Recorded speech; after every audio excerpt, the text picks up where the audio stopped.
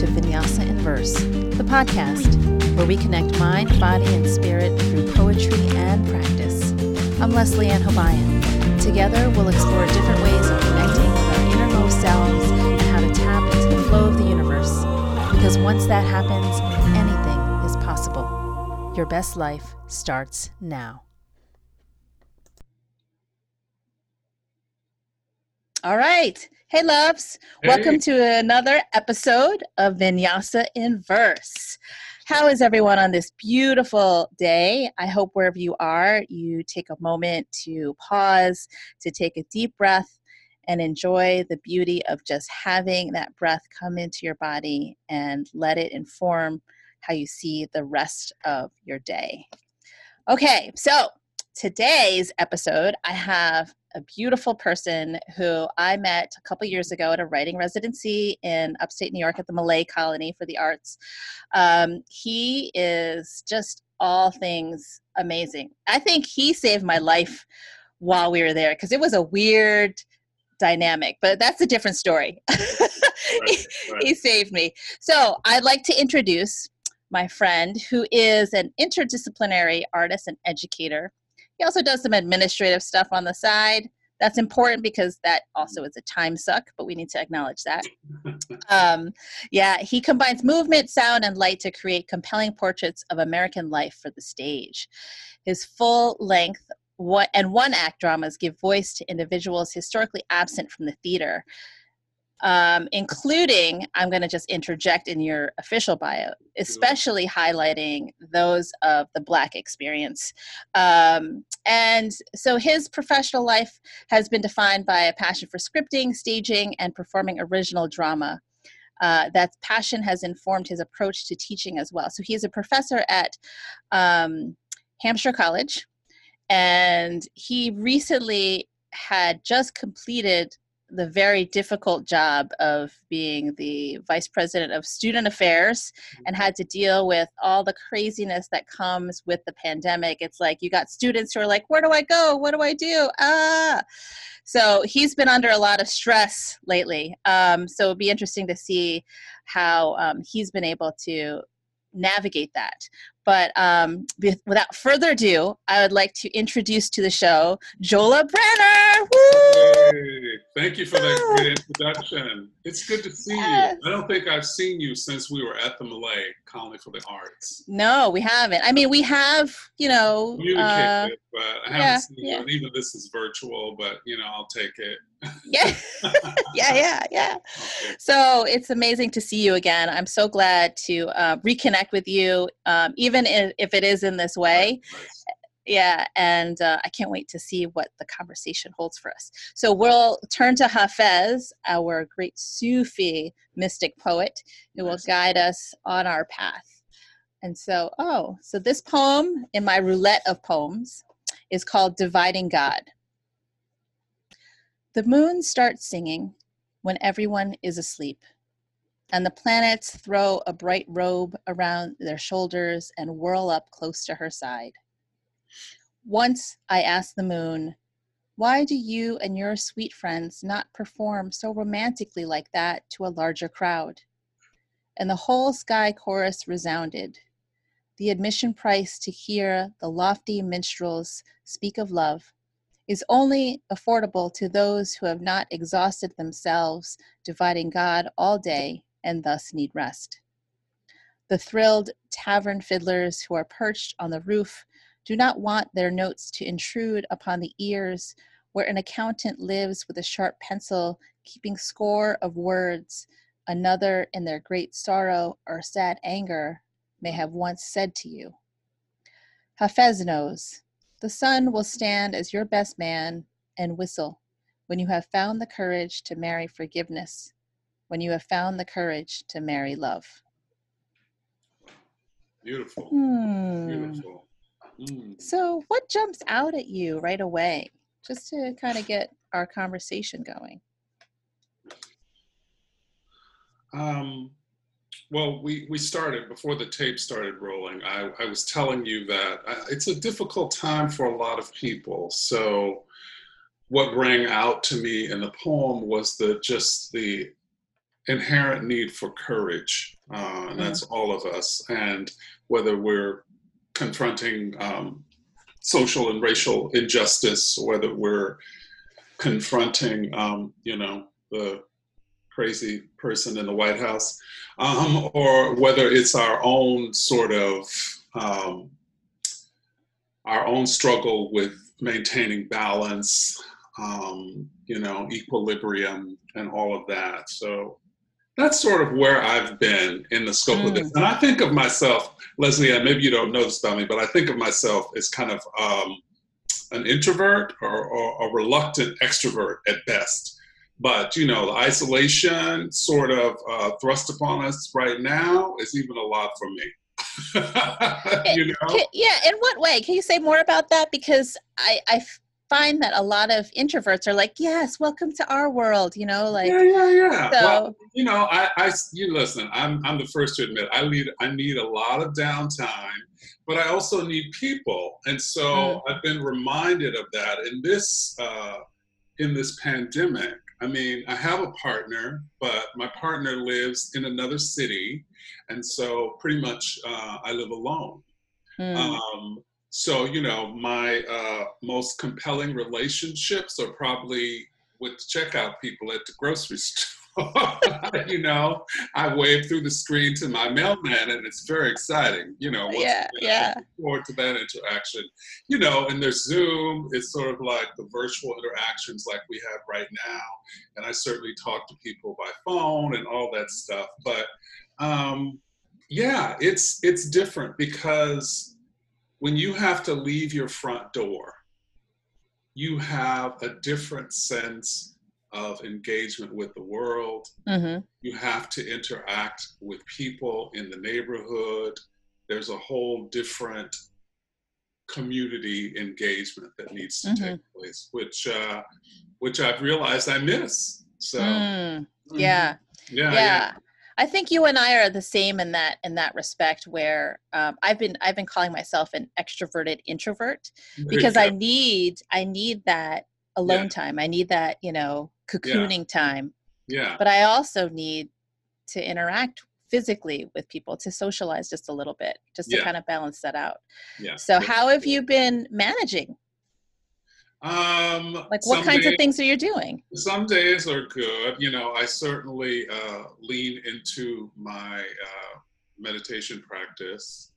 Um, I try to, it's kind of cliche stuff, but I try to exercise, Mm, mm. and I'm good at, I Brannercise myself, once a day. And What does that mean? that means I jump around or dance around Nice. my townhouse, turn the Yes. music up really loud. I have a Oh, I great, love it. it's a party up in here, baby. It's on. I love it. Yes, yes. I'm fortunate enough to live by the river, Miss Connecticut, Mm. as I call her. So I often go for walks down by the river, which is really 5 minutes away. So I do that, and as I said, I engage with people by phone and by Zoom. Mm. Um, I start teaching in a week, so there'll be a whole different level of engagement with my colleagues at Hampshire College and also with my students. Um, but Yeah. yeah, it's the balance. It's the balancing act, Yeah. So just to kind of circle back to the poem, you were talking about courage, and I'm wondering how that comes into play with these practices that you've incorporated in this new, quote unquote, new normal. Yeah, yeah. I think courage in some ways is to remember to stand in love. Mm. I like the term that I think it was Tuck and Patty coined about being love warriors in a way. I think that we're living through a time where it's real easy for people to get that we're all connected, whether we want to be or not. We're all part of this big human family. I think that takes some courage. And in the same time, that's not to discount, all right, the prevalence of racism and depression and all those things that we're struggling with as well. Yeah. Yeah. You know, it sort of takes courage to, well, to be a Black gay man in this world and walk, you know, with pride, to walk with my head held up in an environment. You know, I live in Western Massachusetts. I say, well, you know, this is really like not my sandbox. So I'm often at odds. When I leave my house, I encounter a very different environment than I've created here in my home. Okay. Yeah. Yeah, for sure. Right.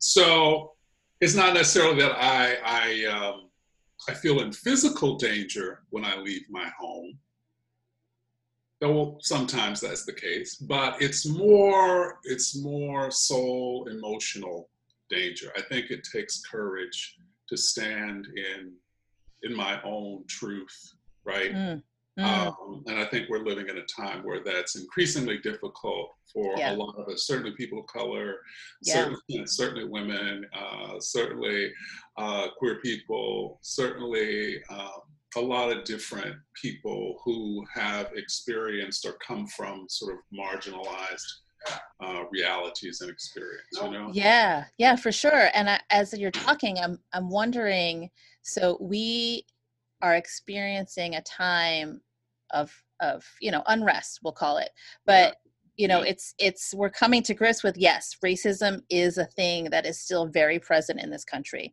right? And so you know, you mentioned that it's a challenge and it takes courage to step into these identities of marginalized people, but at the same time, with this uprising, does it feel less, not dangerous, but does it feel less, I guess, isolating, or like you're not doing it alone?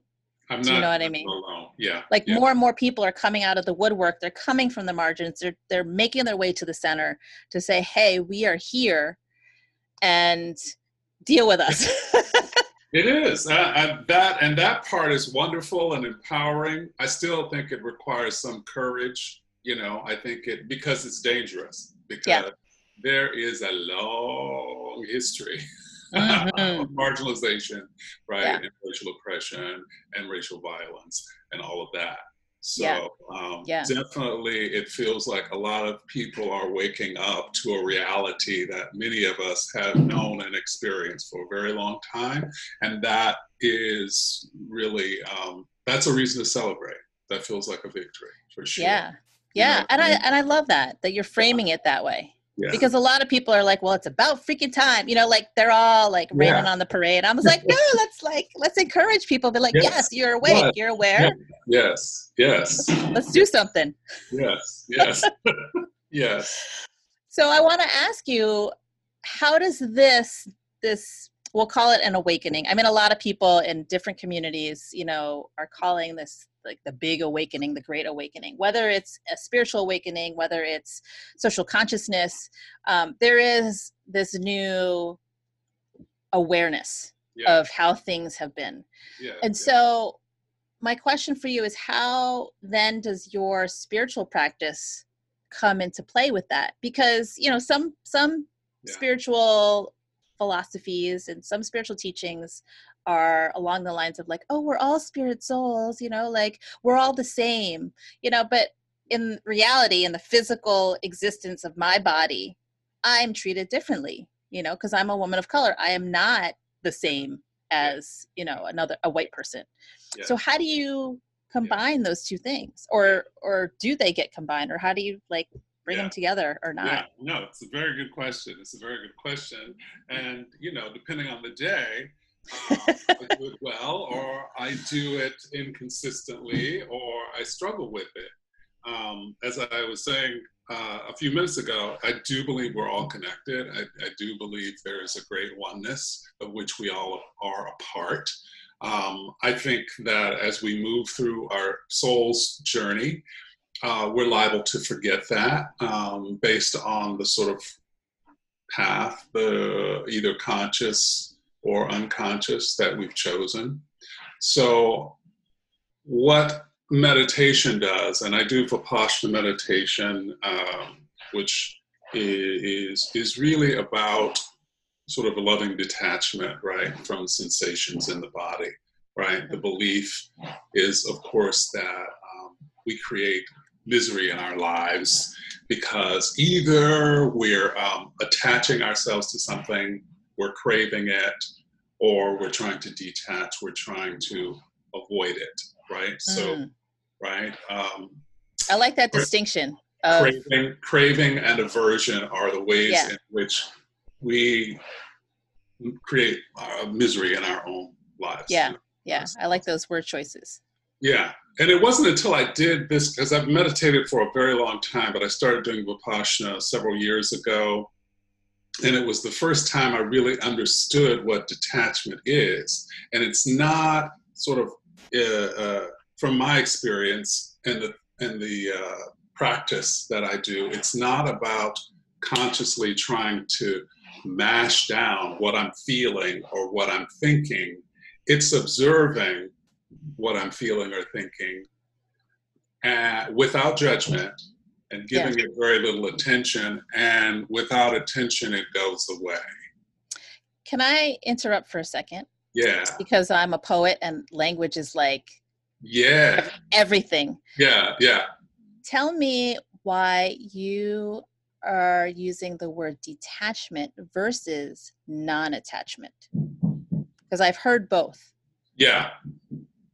Well, I think it's when we attach ourselves to what we feel that we really get into trouble. So, for example, when I started doing Vipassana, I noticed there were certain sort of sensations in the body connected to anger. There were certain sensations in the body connected to grief or sadness. And I could focus on those sensations, or I could just sort of lovingly watch them float through, right? And that floating through, that mean they might be there a day, or they might be there a minute, you know, but not trying to manipulate the length of time that they sort of came through my energetic field. So I guess it's the same for me, non-attachment and attachment and detachment, I'm sorry. Non-attachment, detachment. I think the goal is the same, right? Yeah. And, Well, and the reason maybe the language, maybe it means something slightly different. I'm not sure. Well, because I know for me, detachment lends this meaning of like I don't care. Do you know? Like I am detached from feeling bad for the fact that you broke your leg. You know what I mean? Versus like, oh, I noticed that you broke your leg. I express my sympathies, but I am not attached to the fact that I need to then maybe help you in ways that are beyond me. Yeah, I understand. And my goal because, is that, what you said. Yeah, because detachment feels like a cutting off, you know, versus non-attachment is what you were talking about, this observing of like, oh, I'm just going to like notice, all right, my belly is feeling really hot, but I'm not going to make any meaning of it. I'm just going to say, hey, it's hot. Okay. Okay. Moving on. That's it. So how does this, this is a beautiful practice, by the way. I love it. And my whole meditation practice is varied. Depends on the day. You know, how am I feeling today? I don't know. We've had this discussion. Yeah. But how then does it come into play when, let's say, some kind of racial incident happens in your life? Yeah. You know, what's going on there? Like, I don't know if you have any examples to draw from. The mundane experience of, and it could be a racist incident, or it could be, you know, somebody cutting me off in the parking lot. Could be any of that thing, or those things could be connected. You don't know sometimes. Right. But I will say what I was going to say is that when I started doing Vipassana, I could be aware of the heat and the anger that would arise. But I found that I didn't stew in it. Right? I was able to I want to say use your language now. There was no attachment to it, right? So the feeling is still there, but I now feel like I don't have to give it as much energy as I used to, right? Yeah. And I might still call you out, say, hey, no, that thing you did, that was you shouldn't do that, right? Or it may be a bit more, volatile than that. But the point is, it changes my relationship to the incident, right? That's not to say that I still won't call it out, or that I still won't go and protest, or that I still won't, in some way counteract it or be proactive against it. So yeah, it just changes my relationship to it, and I feel the same thing in most of my relationships. Actually, one of my nieces noticed about after I had been doing Vipassana for a couple years. She said, "Yeah, Uncle, I don't know. You get angry now, but I don't know. It just doesn't last." How old is she? She's she's more like a sister. She's only we're only a year or so apart. Oh, okay. So we grew up together. Okay. Because I was going to say that's very astute for someone who's younger, but yeah, no, man, she knows, and she's she's a Scorpio too, so okay. She knows how to tap into my anger. Yeah. We grew up like siblings, really, and fought like cats and dogs, but love each other's dirty, funky draws. Just beautiful. Yeah, those are the best sometimes, Right. So what I'm hearing is that when you come in to an experience that might be really charged emotionally, that your meditation practice has enabled you to feel it, to acknowledge it for what it is, to correct it, like call out people when they need to be called out, but you don't get sucked into the drama of it. Yeah, that's a good way to frame it. That's so good. If only the rest of the world could be like this. Yeah. If only. Because come on, the stress of racism is real. And I think it's making a lot of us really sick. Yeah. Disease. Yeah. For a long time. It's a very, very long time. Yeah. And I think certainly for Black people in this country, I think we still are dealing with the trauma of racial oppression. Yeah, absolutely. I mean, generational stuff. A friend of mine was telling me recently that there is now sort of scientific evidence that certain genetic stressors can be passed from mother to child in the womb. So you can imagine like 400 years of that stuff going from and really affecting folks at the cellular level you're not even aware of until something shows up, some disease shows up, right. So which is wild. So meditation. I heard something on NPR recently. It said, well, there is now scientific evidence that the stress of racism can actually contribute to high blood pressure. I was like, really? It took you that long to figure it out? Well, the thing is, here's the racist part. They probably knew that for a long time. Yeah. And only now they're like, oh, we discovered, quote unquote, that this is happening, because they're getting a lot of pressure from external forces, but I feel like this knowledge has been known, and it has the fact that knowledge has been it's not a fact, but I'm talking very freely, but presuming that knowledge has been known is part and has been suppressed is part of the systemic racism that we're talking about, that in current conversations. And so you wonder, I mean, what's coming to mind for me now is this idea of, because Black folks have been seen as not human, that these medical trends were largely ignored Right. because Right. you don't count as people. You know, And it's like, as people. So yeah, what validity did it hold anyway? And who cared, right?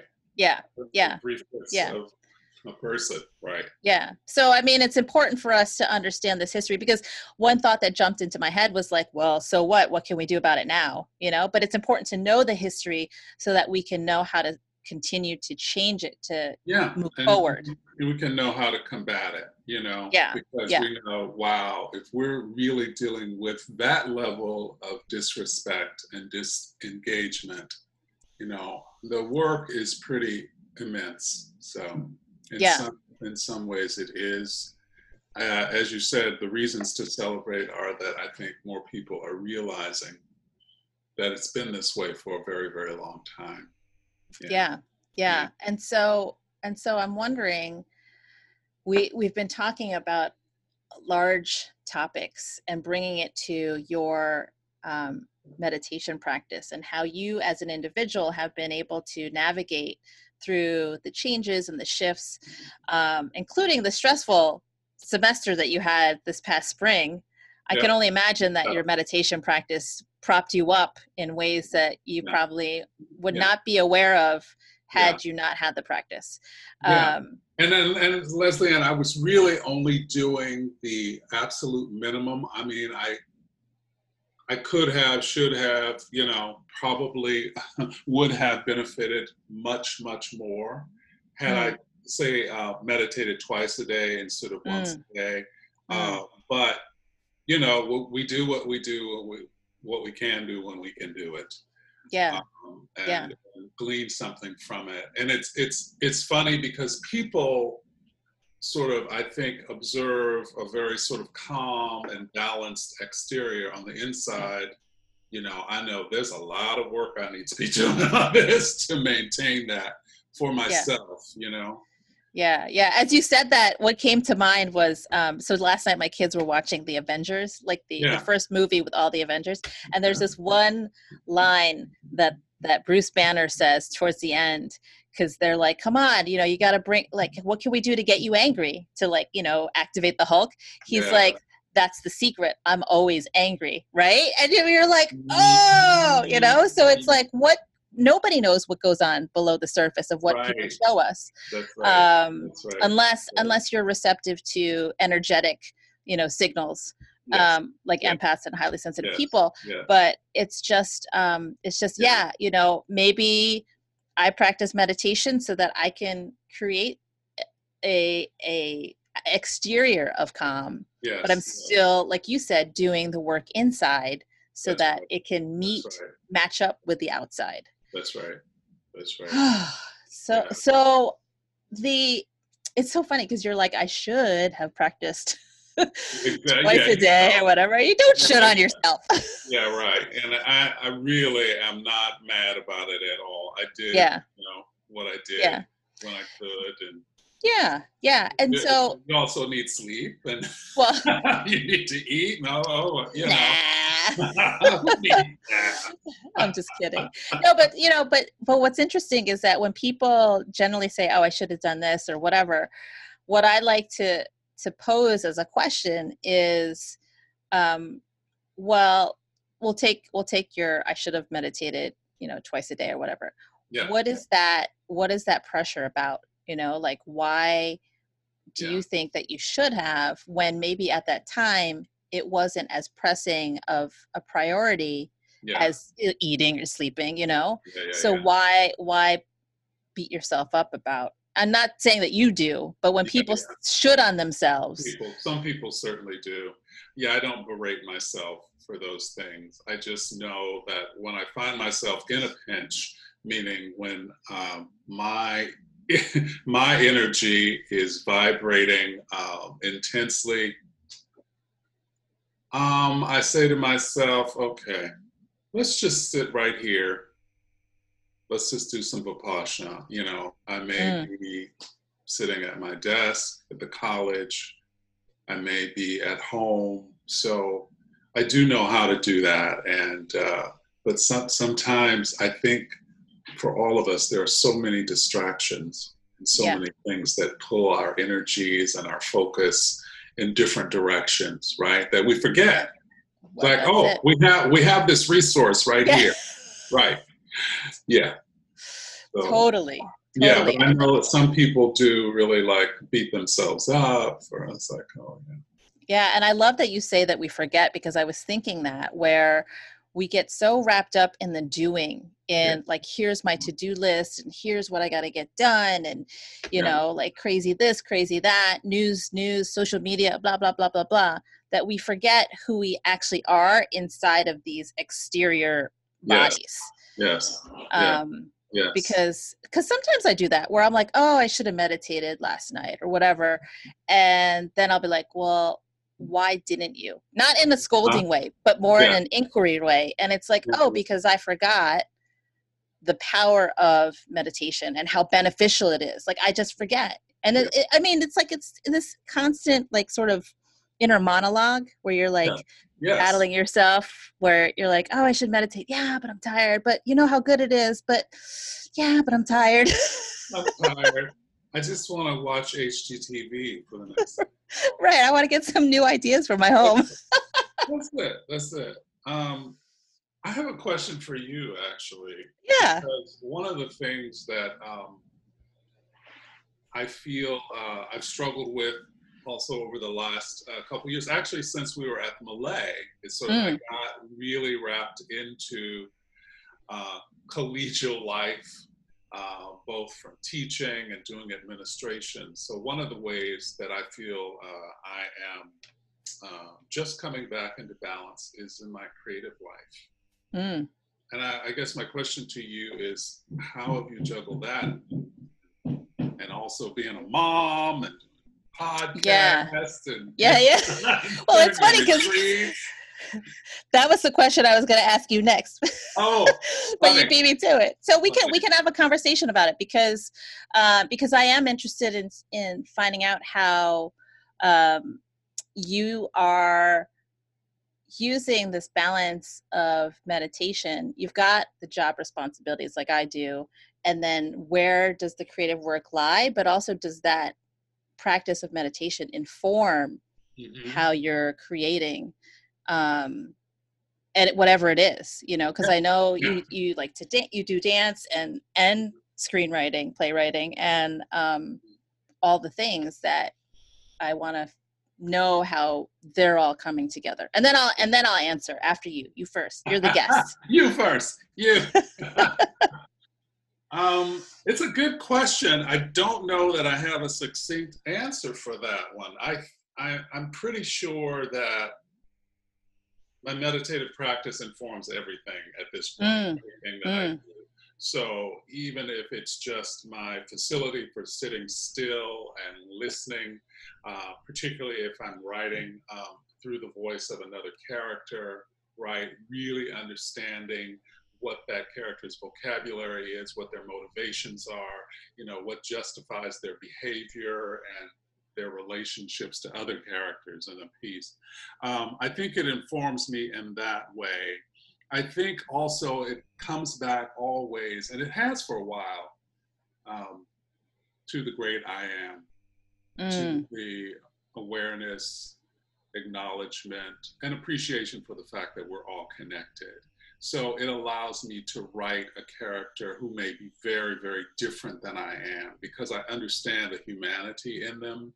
Mm. Um, you know, even if I disagree Yeah. vehemently with their Yeah. points of view, it's like, okay, you're really misguided or stupid, but Right. okay, I'm a, I'm I'm gonna try to a, be in I'm a, there. I'm gonna find some empathy here, right? Right. Right. Right. Right. Okay, Right. Which is hard. yeah, yeah. Which is hard. I'm So, thinking. I'm thinking about that because I have a friend who's writing persona poems, and she's trying to write in the voice of a man who shot another man. Right. mm, I mean, there's a story around it, but how do you empathize with somebody like that?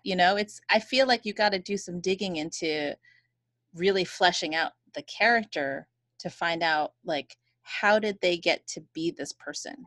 Yeah. where it's okay for them to shoot another person, to take another life, like how much hurt did they experience as a child, or, and to go that way. Yeah. That's some work, but That's to more. have the meditation as your support Yeah. can help prevent you from falling into that pit of despair, Mm-hmm. um Or for me, it's not the pit of despair as much as it is, I'm really going to be judged for finding the ability to empathize with this monster. Yeah. Um, Yeah. but I think there is power in that ability to find empathy and compassion for us. As you said, someone gets to that point. I would say it's probable that they've been through a lot of pain themselves. Yeah. Yeah. So I can understand that. And I can also tap into moments in my own life when I have been so angry that I felt out of control. Yeah. Right? Yeah. I didn't go shooting about it, slapping about it upside the head, but I felt like the impulse was familiar enough for me to understand where it was coming from. Yeah. Yeah. Um, But I want to say it might be a little more challenging if it's somebody who wants to cause you personal harm, So I'm thinking like specifically about Patricia Smith's poem Skinhead. I don't know if you're familiar with that poem, where she takes on the voice of a skinhead, a neo-Nazi, and she embodies that persona so much so that and as a Black woman, I mean, I'm like, oh, like, I'm like, it's intense. And she does it. And every time I hear her, read this poem, or I read it myself, I'm really truly blown away by whatever it took for her to create that I'm writing persona. it down. Yeah. Yeah. You should definitely check it out. What's her last name? Smith, Patricia Smith. Okay. Oh yeah. Of course. Okay. Yeah. She's amazing. But that poem Skinhead, it's just like, wait a minute, you're writing in the voice of a white man who wants you dead. It's crazy. But yeah, I just think that having some kind of practice to ground you helps keep you in your truth, in your inner truth, so that you don't get swept up into, misidentifying with things. Like if I were to write, like let's just say for argument's sake, I'm Patricia Smith writing about this white man who wants to kill me, and I don't have a meditation practice, or I don't have practices in place that keep me who I am. Then I might get wrapped up in the anger and the drama, and then cause myself more harm than good. Absolutely. Yeah. And I think that for me has been the power and the saving grace of the Vipassana to learn to lovingly non-attachment. To lovingly just let it go. I'll just allow it to pass through. Is it Pema Chodron? She says, your mind is the sky, everything else is weather. Ha! I love that. Yeah. Love that. I love it too, because it just passes through. The sky is still there, and it just goes right. So how do you balance? How do you find space to do your creative work? I don't. Well, this is creative. No, I know. I'm just kidding. No, what I find is, so I have a regular morning practice that combines meditation and yoga, specifically Kundalini yoga, and lately I've been incorporating the 5 Tibetan rites. I don't know if you know about that one, but that's really good. It's also known as the Fountain of Youth. And it's 5 simple exercises that you do, and you just get revved up. It realigns your chakras and activates the energy. So it's a good morning thing to do to get you going. Yeah. But what I do with those practices, and I do journaling, and what I do with those practices is that it helps me remember like who I am and what it is I'm doing. It's away from all the business of the external world. Yes. So that I can start that day clear, Yeah. right? And I notice the days that I don't do my practices, which is not often, you know, it's because I know what's going to happen. Like it's, Yeah. I almost do it out of fear of what's going to happen when I don't Yeah. do it. Yes. Yes. But you know, everything just kind of falls apart. It's like all the drama and all the issues and all the whatever starts to pile up when I don't do my practices, Yeah. because it gives me clarity, and it prioritizes things for me where it's like, all right, is this really important for me to address, you know, right now, or can it wait until later? So I'm able to approach my daily life with a clearer mind. And as far as the creative part is going, it's, at least this summer I've come to so when right before pandemic started, I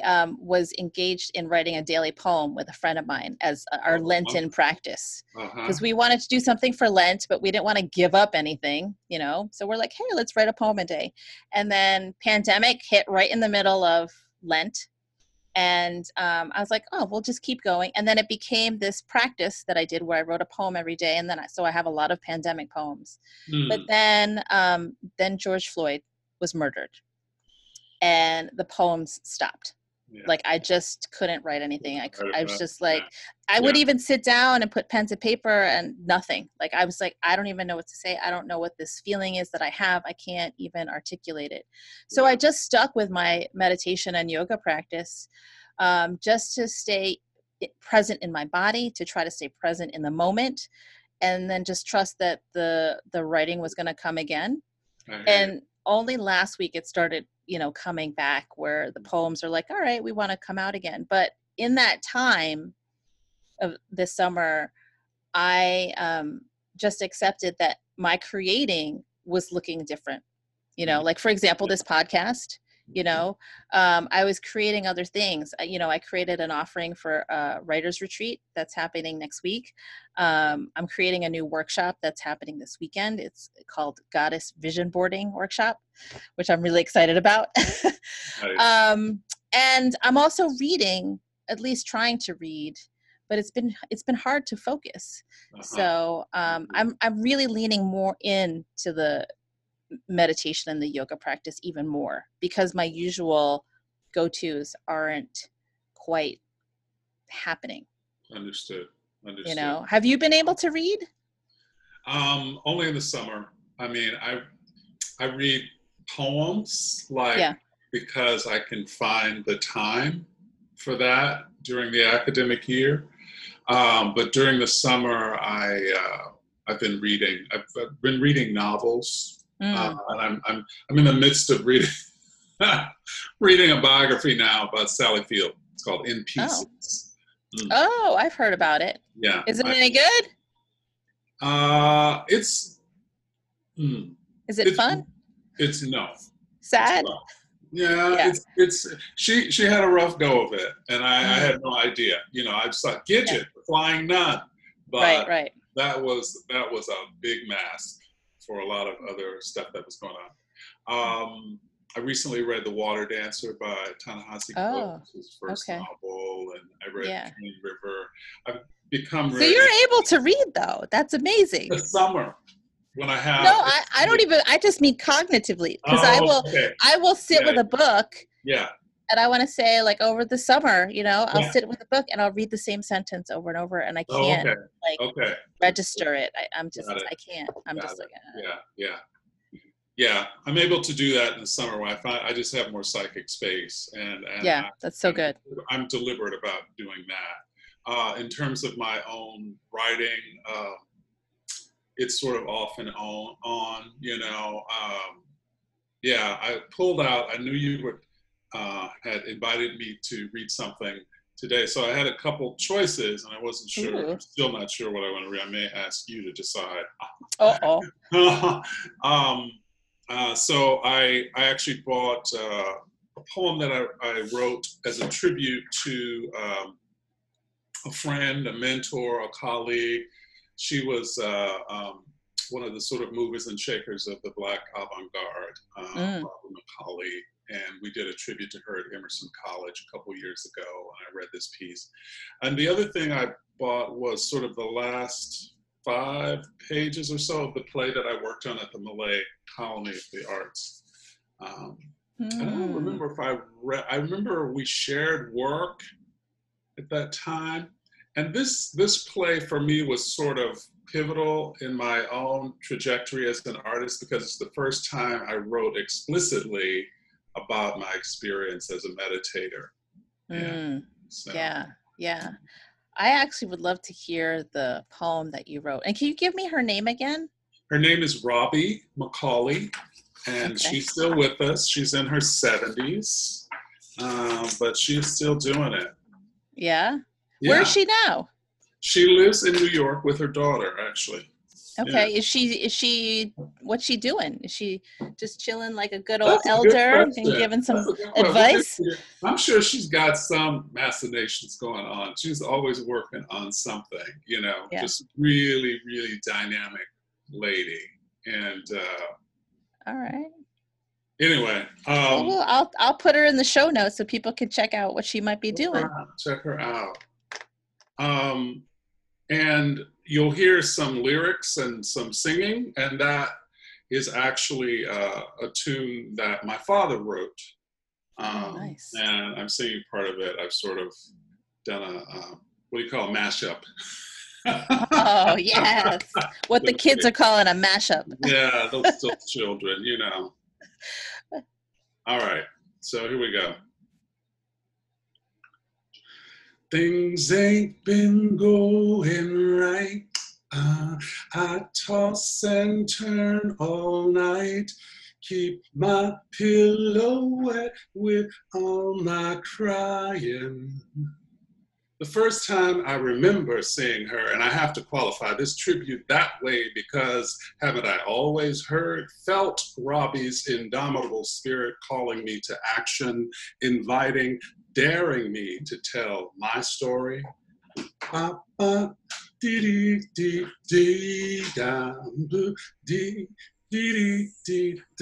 It was San Francisco, 1994, Theater Artaud, Robbie and Laurie, both movers and shakers of the Black avant-garde. Hey, sister, go, sister, soul, sister, go, sister, turning deceptively simple lyrics into lava. The piece was persimmon peel. The poetry was Laurie's, her vulva transformed into a cardigan sweater, cable stitched to comfort, excite and embrace, and Robbie's ironic rendition of "Oh, say, can you see by the dawn's early light," which I have never been able to release from memory. Together they redefine patriotism, eroticism, collaboration, love, gave new meaning to trigger warning. The bitches was bad, okay? Things ain't been going right. I toss and turn all night, keep my pillow wet with all my crying. Oh yes, I'm leaving. I got to get away from here. The second time I witnessed Robbie rap an audience in utter brilliance was at Penumbra Theater in St. Paul. Woo! A lot of shit went down there, but I digress. She was performing solo, Sally's Rape, an ode to her great-grandmother, an expose on Sally Hemings, Little Sally Walker, and all the Imanis, Iyengas, and Shaniquas who stood buck naked on auction blocks, scarlet pain ripped from every pore, dripping down. She marched barefoot and bare-assed into the violence and shame of rape, called for a collective reckoning to end complicity, mine. I understood freedom differently in the wake of that show. It was never light or airy for Robbie. Perhaps for any person of African descent, the weight of generational trauma and resistance tethered to flesh. I'm tired of being so lonely.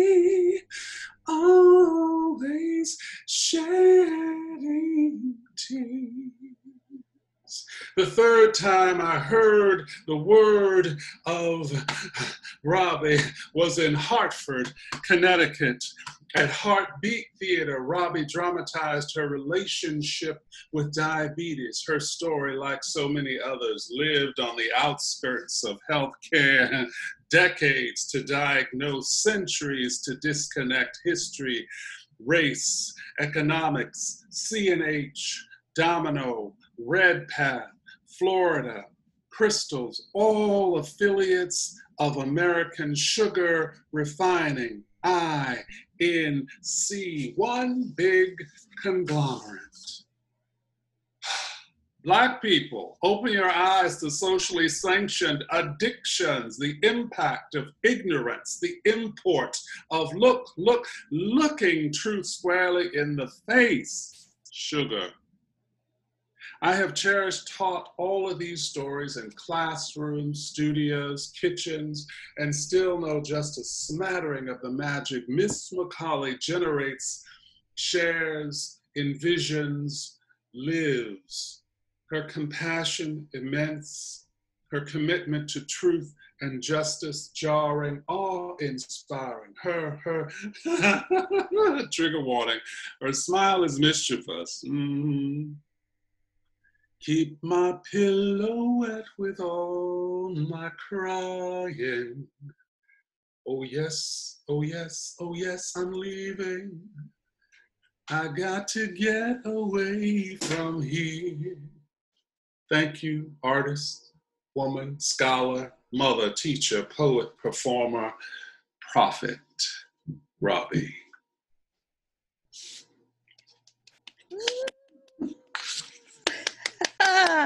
Thank you. That was amazing. I loved the performative aspect of the poem. It wasn't what I was expecting, and I was like, oh, it's so exciting. So good. So good. Thank you. And thank you for giving me another opportunity to perform it and say it now.